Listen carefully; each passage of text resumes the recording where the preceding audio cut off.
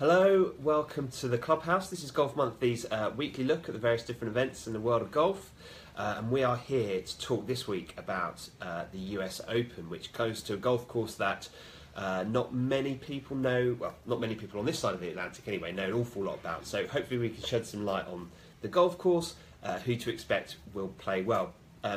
If you have any tips for us, anyone that you think is going to win the US Open, post it below, let us know. We'll talk through the chances of many of the leading contenders, plus we'll try and give you a few pointers as to who from the outsiders might be worth a few quid, and equally who from the outsiders we don't think is worth a few quid.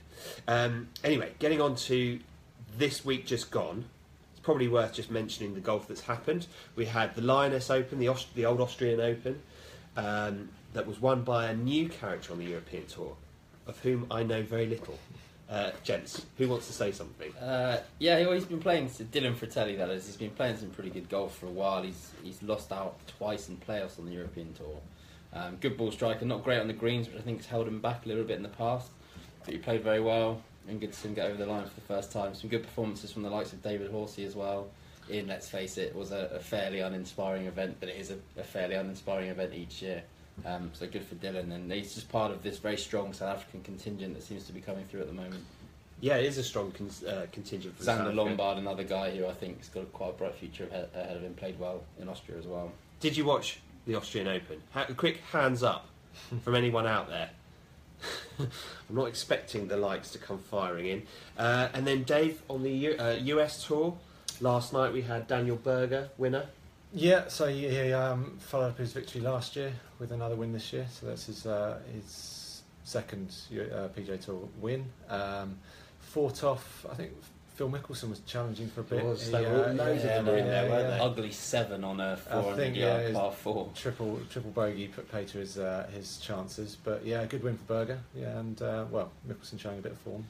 While we're on Mickelson, do we think good decision skipping the US Open for his daughter's high school graduation? Well, he's running out of chances, isn't he? Well, it's a strange decision. Would you skip the US Open for your daughter's high school graduation? What is he, 46, 47? He's probably got 3 more US Opens in the event that he notoriously wants to win. Yeah. Six runner-up finishes. Well, he's saying if there's a rain delay, he can get on his jet and get over there, but it's a big if, isn't it? Was his tee time 2:20, and I think the graduation's at midday. Yeah. So it's I think he's pushing it. I think we could take it, Nigel. If you were ever in that situation, you would not think twice about it. I just think the fact that it's the US Open and it's the one that he so badly wants to win, it's the one he's come so close in before, for the sake of a high school graduation that can be videoed. Does he really need to be there? I suppose I've got my priorities wrong. Two very contrasting opinions from two of our viewers. David has written, no, I'd skip my wedding to play in the Open, and Jim has written, family always comes first. So there you go. Right, so let's talk about Erin Hills. I think we've exhausted the weekend's golf. It wasn't the best. So let's talk about Erin Hills, let's talk about the US Open. David has written, whoever drives the straightest, because you're not going to get out of that rough. The rough has been getting quite a lot of attention on social media. It looks particularly thick. Gents, from the preview content that we've put together and the various different things that you've seen, what do you make of the golf course? Well, there's a lot of talk of the rough, and they set it up that way every year, don't they, for US Open? But actually, the fairways are pretty wide compared to some. So, I mean, yes, it's a very long course. I think it's the second longest in major history. But saying that, it's a par 72, 4 par 5s out there, 2 possibly drivable par 4s, certainly on a couple of days. So I think it's slightly more of a chance to score than perhaps previous years. Yes, if you drive it long, as ever, you're going to contend. But I mean, possibly they're making a bit too much of the rough. I don't know. Well, I read somewhere that the fairways are twice as wide as some other US Open host venues, and the fairways are going to be very firm as well. So it's one of those golf courses where if someone's driving it long, I mean, you're going to see 400-yard drives, I would expect.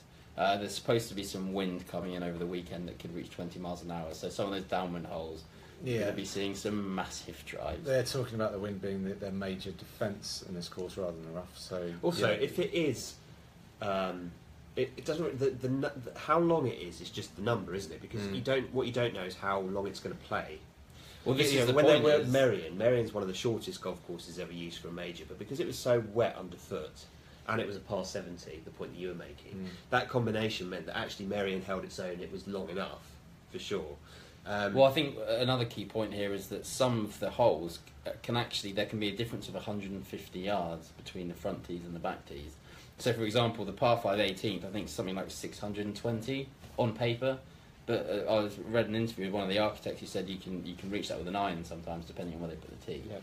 So I think there's a lot of flexibility in terms of where they put the tees, and also I think there's what's quite intriguing is you've got very long par 5s and you've got 5 par 4s that are over 480 yards. But you've also got 2 or 3 drivable par 4s. The par 3s aren't especially long as a collection, so it looks quite intriguing to me. I'm quite looking forward to it. Paul has written saying, can the USGA afford another Chambers Bay debacle? Probably not, so they'll do something to address any negative comments from the pros.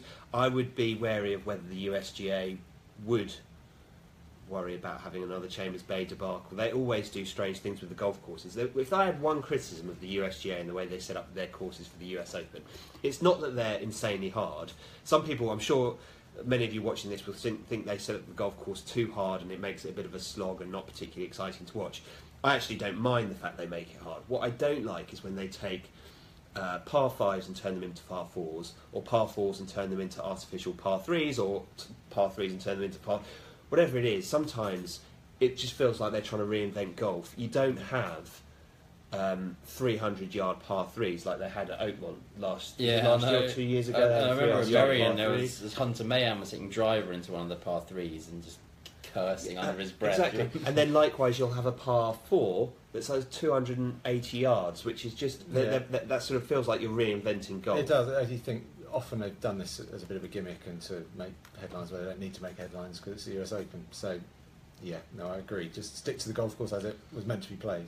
And, its natural defences should mean it's a tough chance anyway. Interesting that you bring up Chambers Bay because it does seem on paper to have a lot of parallels with Chambers Bay. Although crucially the greens are supposed to be very pure, which obviously they weren't at Chambers Bay. I'm sure they were, but then they made the golf course really hard and bouncy. And then the greens got a lot of criticism. Yeah, but I'm sure they were. Like, if you went to Chambers Bay any other time of the year, they'd probably be fantastic. It's because they tried to set up Chambers Bay really hard. And they made it so firm underfoot, they didn't water the greens and they lost the greens. And, I thought Chambers Bay was one of the best US Opens in recent memory, to be honest with you. So I'm probably not the best person to have this discussion with. So a few people writing in. Hello to Jati from Indonesia. Brambilia from Italy, hello.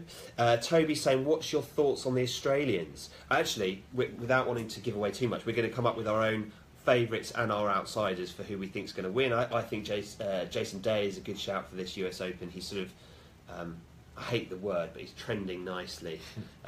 Trending in the right direction. Yeah, he is. And, you know, he likes the tough challenges. So I've got a feeling Jason Day will do well. Adam Scott, obviously... Yeah, I like Scott. The US Open does... it does benefit the better ball striker. There's no two ways about it. If you can hit the ball long and straight, you'll do well at the US And if Open. you look down the past list of US Open champions, it's a who's who of great golfers and former world number ones. It really is the sort of tournament that where the cream rises to the crop, and that's because it is so difficult. And naturally, on difficult golf courses, the best players have the best chance of doing well. David has said, is the Spider putter some sort of magic wand, the way everyone is switching? It'd be interesting to watch Rory using it. That's a story that came out, I think, today or yesterday. Rory is switching to the new TaylorMade Spider putter. You've got John Rahm using it, obviously Day, Dustin Johnson, Sergio. Someone I was watching yesterday was using Rose it as well. using it? No, Rose isn't using it. No, I think he dabbled with it, but then he went back. Someone high profile, I think Schwartzel may have been using it yesterday, possibly. Right. It's certainly one of those clubs that's getting loads of traction out on tour at the moment. And it looks pretty. It's very eye-catching, isn't it? It looks pretty cool. So yeah, maybe it is a magic wand. They're certainly using it to quite good effect. Jordan Smith's using it as well, as we discovered last week. Jason, here's one for you, Nige. What's your tip for the winning score? Ooh, I think with the wide fairways, with the weather supposed to be decent, with wind only getting up to about 20 miles an hour, I think it will be somewhere around the 5 under par mark. I don't think par will win it. I know the USGA sets up its courses, so par is a very good score and has a good chance of winning, but I think there are going to be birdies out there with the drivable par 4s, with the fact that a lot of the par 5s are going to be reachable, even though on the card they look very long. The par 3s, which are traditionally the toughest part of the golf course to do well on, they're not especially long. So I think about 5 under par. But the bunkers do look pretty terrifying, so if you find yourself in the wrong positions, obviously the bunkers, the rough, you could be making triple, quadruple bogeys quite easily. It's one of those golf courses. Well, I think for those same reasons, I think I'd go higher. I'd go lower even. I'd go 8 or 9 under. I think unless the wind really blows, I think there's a low score out there. So. But it also hinges on what they do with the tees as well, doesn't it? Because you've got a 640-yard par 5 that they could play as a 540-yard par 5. So it depends what the USGA do. They'll judge by the first round of what they need to do for following rounds. So. And no mention of green speed as yet, so it'll be interesting to monitor that as well. Because if they get them up there at sort of between 13 and 14 on the stim meter, there's a lot of undulation on the golf course as well, so that could be extremely difficult for the guys. Jason has written, I thought Fowler, I presume you mean Ricky Fowler as opposed to Arthur Fowler, was using 3-wood a lot last couple of weeks off the tee, maybe trying to find more fairways going to the US Open. Thoughts, please? I'd be surprised if any player was doing that level of pre-tournament prep, but maybe they do they? Do the players think, okay, I've got the Open coming up, therefore I'm going to put a 2-iron in the bag 3 weeks before? If so, I mean that might be something they're doing. I tend to think they just think 1 week at a time, and if they're playing well going into the US Open, they'll end up doing well. But maybe you're right. I'd be sceptical. I'm not sure. Don't know. Paul saying, "Yep, 5 under sounds like a good shout." Stenson for the Open for me. David, I presume, do you mean US Open? Toby saying Ross Fisher, huge chance this week. Ross Fisher's odds for this are about 125 to 1. So he would be an outsider. Really, really great good form, isn't it? Yeah. I think that's a really good shout. Plus, don't forget, Ross Fisher's been off out of the top ranks of the world's players for a little while, but he's been up there in all of these tournaments. He was very close in the US Open when it was won by Lucas Glover. 2009. It's not like he's an outsider who's never tasted this sort of environment before. And he's a brilliant driver of the ball as well, which I think is the number one attribute at this golf course, is the total driving statistic on the PGA Tour. That's what I've been looking for. How often would you say that's the case? Because it feels like every time we do one of these, you say you have to drive it long. Well, interesting. I mean, Memphis last week was an example of a golf course where that isn't the case. But I think probably around about 70% of the time, because what's it called? Bomb and gouge. So they'd rather hit a 350-yard drive and be paying a 120-yard second from the rough than hit a 280-yard drive and then come in with a long iron. Yeah. The way that the course is set up on the PGA Tour. I'm not saying it's right, but that's the way it is, and that's why total driving statistic is increasingly important. And so Jason's come back about the Ricky Fowler thing. It's just something I'm going to look at this week. If he uses lots of 3-woods, finds the fairways, he's my pick. Outside chance, Brandon Grace. Yeah. Is he an outsider? I don't think so. What would He's his odds about be? 15 in the world, isn't he? Maybe a little bit lower. But he's a good shout. I mean, you think he's got quite a low ball flight, which should benefit him if the wind whips up. He'll be able to use the undulations of the course. Did very well at Chambers Bay, didn't he? Yeah. 2 years ago, of course, with a lot of parallels to Erin Hills. I think he just blocked one out of bounds on 16. But other than 50 to 1. 50 to 1 is a decent price. He played well at Wentworth as well, didn't he? So clearly in some sort of form. I think you It's a probably shout. would say he was an outsider at that price. Yeah. Yeah, I think so. 50 to 1 is normally the barometer, isn't it? So, quick question, straw poll. Do you think the US Open course setup is good, or do you think it's too hard, or do you think it's about right? Gents? This argument comes up every year, doesn't it? But I think they aim for a level par winner, don't they? That's always their aim. And it's quite good to see these guys, struggling, from time to time. It's the US Open. They should make it as the fact it's hard shouldn't be an issue. Shouldn't be, and the players moan about it because some players, Because they're too pampered. a certain number are going to miss the cut and certain number aren't going to play well that week. But the players who end up winning, you don't hear much moaning from them. It's sets the US Open apart from the other majors. It's if they were to change it for any reason, it would sink back into the pack. I enjoy the fact that these guys are going to struggle. Yeah. And yeah, it's good to see the guy who comes out on top is the one who get coached with the conditions the best. So Did- It's do a you completely feel- different type of challenge, and this is the identity of the golf tournament. And you're not going to find any arguments from me saying that it's too difficult, because I absolutely love it. In fact, it's my favourite tournament of the year. I love to see them toil. If you want to see someone shoot 20 under par, see virtually every other week on the PGA Tour. If you want to see the player who acquits himself best and attempts to deal with the conditions and is controlled mentally, that's, I think, what the main test of the US Open is. It's not so much a difficult golf course, it's your mental state. And we saw a lot of people lose it at Chambers Bay. I did a bit of research where I was looking at the final leaderboard and then trying to find out who had made negative comments about the greens. I couldn't find anyone in the top 10 who had made a negative comment about the green, and everyone who had missed the cut, basically. Well, yeah, I think with Chambers Bay it was slightly different because the greens weren't fair, which was No, you know. but the fairness doesn't come into it because it's the same for everyone. Yeah, but the argument people use. Jane's saying it's about right. Sean is saying it should be hard. It's major. I think you're right. It should be hard. But I always think there's a difference between the US Open and the Open. In that at the US Open they always put a score, as Dave said. You know, they want the winning score to be about level par. I just think you get whatever you get that week. You set up the golf course and make it hard but fair. And that thing about fairness, I think it is important, because if they unnecessarily trick the course up, so they make the greens so fast that if you're 1% out, you're off the green and in a hollow with no up and down chance, that seems to me to be slightly artificial, something that, you know, all the rest of us golfers who play the game normally we would never see. So, and it's something that I can't identify with the challenge very easily, because I just think, well, that's virtually impossible. Anyway, Jane saying, have any of you been out there to Erin Hills? No, none of us have been, sadly. Just on that par thing quickly, I think under par totals have won 7 of the last 9 years. So everyone always complains that, you know, it's stupid that par should win. Actually, it doesn't win very often in the US Open. It's actually under par quite frequently. Connor saying Thomas Peters has to have a chance. He looks like he's becoming a real big game player now as well. Somebody who is likely to turn up and show well whenever the big tournaments come. One really good talking point, be interested to see what your thoughts are on the fact that the prize money has gone sort of through the roof for this US Open. So whereas last year the winner got $1.8 million, which is pretty handy, this year's winner will get 2.16 million, and the overall prize fund for this year's is 12 million. I think last year was about 10. So it's a really significant increase for the US Open. I don't know. It's the first time that the winner's check is more than $2 million, isn't it? I think. $2 million. Is it too much for winning a golf tournament for 4 rounds of golf? We'll leave that to you. Jason come back saying, what did you think of Kevin Na's comments and display of the rough? I've got no problem with the rough being that thick if the fairways are really wide.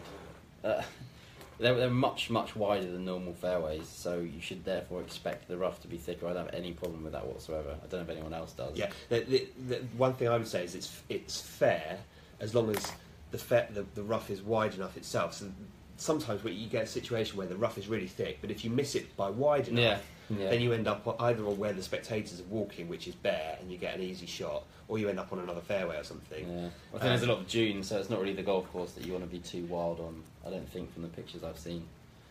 Right, so a few more comments. Paul saying, agreed, the RNA take a great approach to the Open and how they set the course up and the overall winning score. Look at last year at Troon. Jane's come back and saying it's all about marketing golf, and no, the prize money is dead on. Toby saying, great to see Steve Stricker qualify. He will be in the mix. He's from Wisconsin, isn't he? Yeah, he's from there, isn't he? Yeah. And then Ben has said, Justin Thomas, I think, will go well. What are your views about players having played the course competitively before? I believe JT and Spieth both fared well as amateurs. I was going to come on to this, actually. It's a good segue. So Spieth and Peter Uihlein reached the quarter-final of the 2011 US Amateur. Justin Thomas was knocked out in the second round. But they've all had, obviously, the preparation time before the 2011 US Amateur and the competitive rounds there, so they have an advantage, absolutely. Harris English played. Russell Henley, I think, is a decent dark horse shout for this week, also played. I think there were 7 or 8 players in the field in 2011 who were playing this time around as well, but Spieth and Uihlein fared the best. Dave? Do you think it helps if you've played that golf course competitively, even though the setup will be completely different? I think it does. It does make a slight difference. I think going into this year, as with Chambers Bay, it will be great to see it a bit more of a leveller in the fact that the majority of the players haven't played it. So, I mean, one of my picks, John Rahm, has shown this year, first year as a pro, how well he's played on courses he's never played before, and I think that's going to be a factor. A lot of these players know the courses week in, week out. A player like him has come in and shown that he's won this year. He's finished however many top tens on courses he's never played before, and the fact that we're talking about him as one of the favourites when last year he was top amateur at the US Open has shown just how far he's come. So he's one to look out for me. Paul's saying if a pro can't hit a fairway off the tee that's nearly 50 yards wide, then he should have no complaints about being in thick rough. I agree. Absolutely. Mark's saying Paul Dunn for me, bombing it and a great short game. Now, he's a great player, Paul Dunn, but it would be a hell of a shot, wouldn't it, to see him up there at the US Open? No? Absolutely, yeah. Jason saying, do you think Rory's a little bit underdone coming to this US Open? I do. I I'd agree. But having said that, I think that Rory is at his best when he's swinging maybe at 98% speed. Was he only played I don't know, 6 actually, I tournaments believe this that, year? yeah. Something like that. 6 tournaments, new equipment. I don't know, it just doesn't. I don't see quite it. It just doesn't have the add ring up of a for Rory win, does it? I can't. And he's struggled at the US Open of since winning it. Since 2011, he struggled since he missed the cut last year. Did he? He's not got a good record in it over the last 5 years. Jason's come back to say Paul Dunn has not got the bottle, my opinion. That's Jason's opinion, not my opinion. That's, Sean saying Shane Lowry could do well. Jason has also said Lowry is a good shout, shapes the shots nicely. He does, and he's got an absolutely awesome short game. I think when Shane Lowry is on and playing really well, he's one of the best players in the world. Was he not leading after 54 holes last year as well? So he clearly likes the US Open test. But he's done not much since because he did fall off quite badly in the last round, putted poorly. It's the putting, isn't it, with Shane? He can be very hit and miss on the greens. He's coming back into form, hasn't he? Yeah. He's the last few weeks after tailing off. Yeah, quite let's not badly. forget he's a WGC champion as well. Elliot's just put a tenner on Matsuyama. No, I don't see Matsuyama winning at all. I'm afraid that in the current climate, with the talent pool as deep as it is, maintaining that peak for a long period of time is extremely difficult. Fortunately for Matsuyama, he peaked at the wrong time. He peaked at the time of the year where there weren't any majors, and there are a lot more people in better form than him, and I just can't see it personally. Neil said, think John Rahm needs to calm down a bit, maybe needs a few US Open appearances first. So that brings us on to, let's go for a quick line on your favourite, because you don't need to talk too much about your favourite, but who's your favourite and why? Me, for Adam Scott, I like the look of Adam Scott. Ball striking statistics are very good, long off the tee, fairly straight, and quietly had 3 top tens in his last 5 appearances, including at the Masters and the Players' Championship. I think he's poised to strike again. He's been showing good signs recently. He obviously hasn't won a major since 2013, but he's clearly an exceptional player. He's great from tee to green, so I quite like the look of Scott. Okay, Dave? No, you said John Rahm. I did say John Rahm, but slightly different, but go for the obvious one. I can't really see past Dustin Johnson on a course like this. His form dropped off a bit post-injury, but I think it's set up perfectly for him. And if he plays well, I can't see anyone getting close to him. Yeah, I mean, his long game stats are absolutely outrageous. He's first off the tee, first approaching the green, first straight game tee to green, and we all know he's improved massively as a wedge player and as a putter as well. So it's now got to the stage where if Dustin Johnson plays as well as he can, he will win every tournament. Yeah, I'm going for Jason Day. He's 12-1 most places. You can get him with at 14-1 with Paddy Power and a couple of other bookmakers. I think Jason Day will win a US Open for sure because he's got the game for it and he's got the mental strength for it. I just think he's going to fly into this major slightly under the radar. You should always be wary of that. The problem that Dustin Johnson has is that all the media attention this week will be on him and Rory because Rory gets it every week. Doesn't faze him though, does it? I mean, No, he went it's to world number 1, got all that attention, and has won basically every other tournament that he's teed up in since. Okay, so a few names that are coming out from you guys. Ben is saying Billy Horschel coming into good form. Nigel, you like Billy Horschel, don't you? Legend, such a good bloke, and yeah, what a win in the top 4 over the last month or so. And also did very well I think he did very well when Justin Rose won at Merion in 2013. He was certainly in contention on that Sunday wearing the octopus trousers, if you remember. Yes. So yeah, Paul's saying everyone you've talked about I've backed. I need someone other than Aaron Scott. Paul, you've taken the tactic I usually take, which is to back half the field and then end up losing money and not knowing quite how. Peter's saying hard to see past Ricky, coming good at the right time. Neil's saying you haven't. How about Sergio? We haven't mentioned Sergio yet. And then Mark's talking about Louis Oosthuizen. Of those players we've just talked about there, I just can't see Sergio from basically a fate standpoint. Like the man, he's spent 19 years winning his first major. Is he really going to win back-to-back majors? I think only 12 people have ever won back-to-back majors since the Second World War. I was doing a piece on that the other day. I can't see it. And his record in the US Open isn't particularly good either. I know he was in contention at Oakmont last year for a period of time, but his overall record's not great. And I seem to be saying this a lot today. I can't see it personally. Okay, right. So outsiders. Outsiders. I am going to plump for Tommy Fleetwood, just because the season he's having is phenomenal. If we're going to back an Englishman, I'd go for him. He's about 100 to 1 for Tommy, I think. His greens in regulation is over 80%, I think, this year on the European Tour, which is pretty outstanding. He drives well, hits it long. If he has a good week, he finished second in Mexico, didn't he? He played well at Chambers Bay as well, didn't he? I'm pretty sure he was in the top 20 or 25 there. Was he? Yeah. Quietly amassed. Yeah, I mean, you could say about a lot of players, but if he plays well, I think he'll challenge. Andrew Turnbull saying beef. He loves the game. I'd love to see him win. He definitely loves the game. Is he in the field? He qualified at Walton Heath, didn't he? Yeah. Okay, fair enough. Your outsider. Kevin Chappell for me. He's really, really good from tee to green. Again, he's slightly weak on the greens, but all these guys can get hot one week, can't they? He's had, I think, 3 top 10s already in the US Open. I think back-to-back in 2012 and 13 when he was a much worse player than he is now. He's already won the season on the PGA Tour after something like 5 or 6 years on tour. He notched his first victory this year. I think he's a decent player. I think he's an underrated player. So I would say him, and also I know it's like me to say 2 names when I've only been asked for 1, but I think Brian Harman's quietly a very good player as well, and someone I'll be keeping an eye on this week. Jane saying Paul Casey. Graham is saying Mark Leishman outsider ? I think he is an outsider, but I also think he's got a chance. I think anyone. You could say anyone. You could say. Yeah, but you forget Leishman was in that playoff for the Open 2 years ago and almost won the 2013 Masters. So he's got some major pedigree. Yeah, good player. Won the Arnold Palmer Invitational. Won the Arnold Palmer this year. Tournament. Yeah. I've got 3 outsiders. So I'm going to outdo you on that front.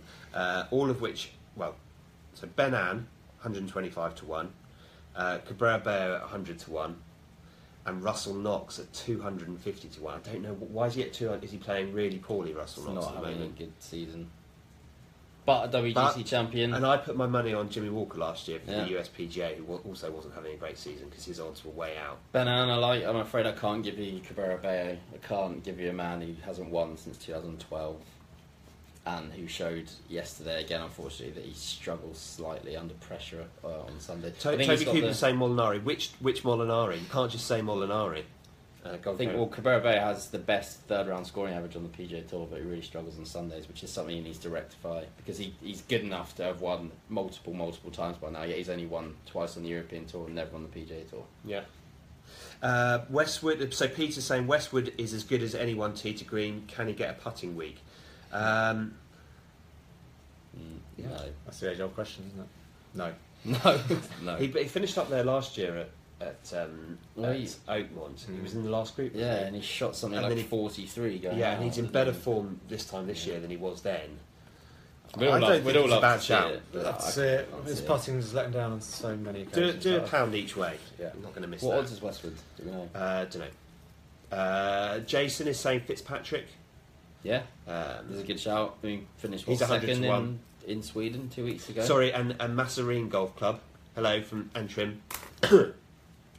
Shane Lowry ? Well, we have already touched on Shane Lowry and how he's certainly got big game pedigree and is certainly capable of winning a major. He's just got the game.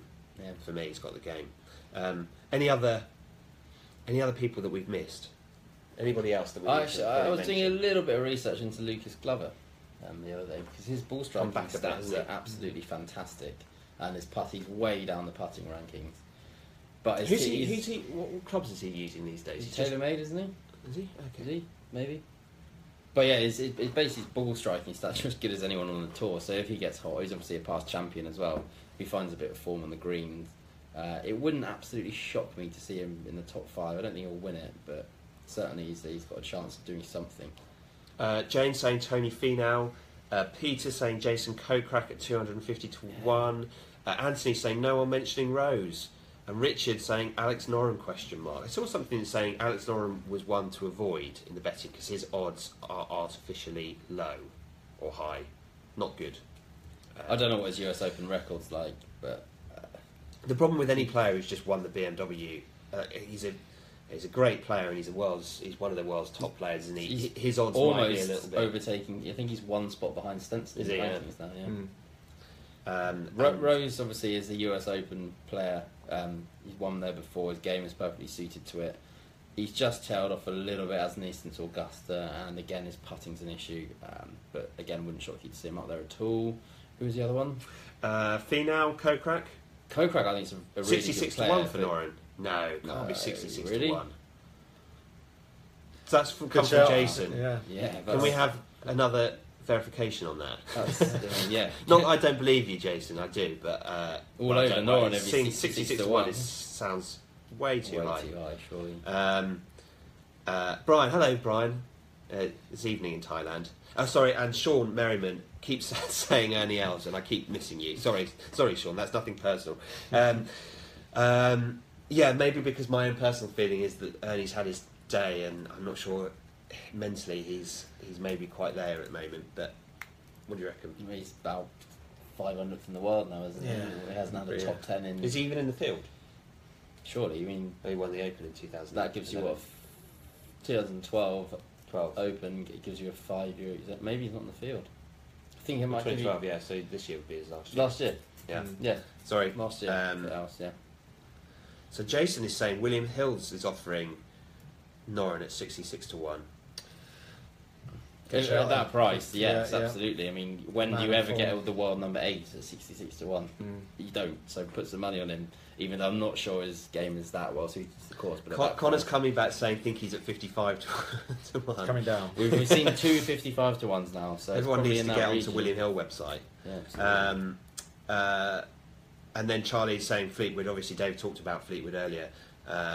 His ball striking stats are They're ridiculous. excellent. Yeah.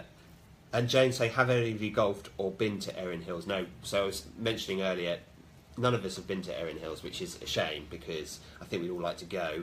And we have guys out there for us covering this week. So yeah, it'd be really interesting to see it on TV. The photographs that I've seen that we've used on our website and that Golf Magazine, our sister title in the US, have used in their preview content in their magazine, make it look absolutely fantastic. So Toby's saying Noren 61 to $1. I'll have to get clarification on that. Toby, you also said about Molinari.